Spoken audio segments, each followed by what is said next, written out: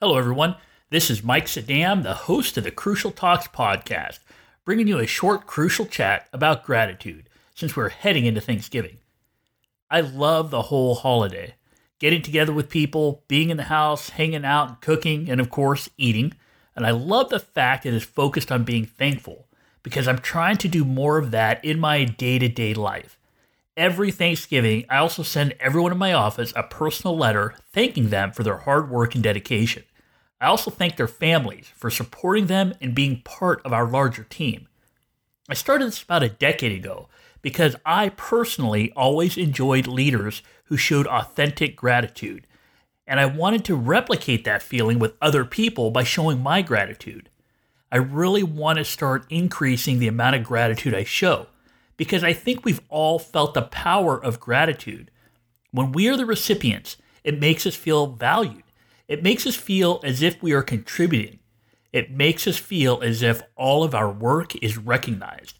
When we practice gratitude, it can actually lead to higher levels of success, more loyalty, and increased levels of happiness.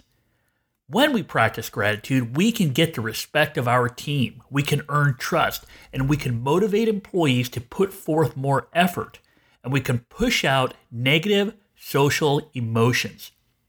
Think about this. It's like putting a cup with coffee into the sink and beginning to fill that cup with water.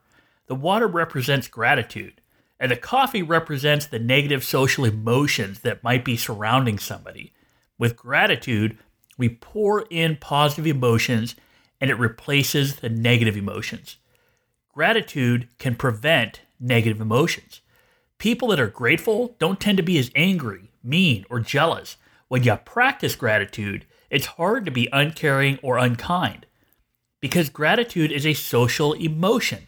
And since we are all social beings that crave belonging and social esteem, gratitude helps us build camaraderie and stronger in-group relationships that ultimately leads to a more positive work environment and a more positive work experience. Gratitude is not only associated with stronger feelings of well-being, but it also increases optimism. Not only are you impacting people today, gratitude allows you to impact them into the future. For people that practice gratitude, not only do you get these same great social emotions from being grateful, but you also improve your skills of empathy. You actually build your ability to understand how others feel. So be grateful. Be authentic when you're showing gratitude and do it often. Think about our coffee example. You have to keep pouring the clear water in to get all that coffee out. So keep being grateful. Keep showing gratitude. So besides the wonderful parts of Thanksgiving like turkey, pumpkin pie, and football, giving thanks can also be an awesome way to build team esprit, increase loyalty, improve everyone's work experience, and build your own emotional intelligence.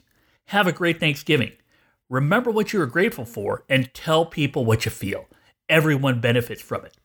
Thanks for listening. And if you get a chance, I'd truly be thankful if you subscribe to and share the podcast. Also, feel free to reach out to me at www.crucialtalks.com. I'd love to hear from you, and I'm truly grateful you listen to the podcast. And remember, if we want to understand behavior, we need to understand what drives people.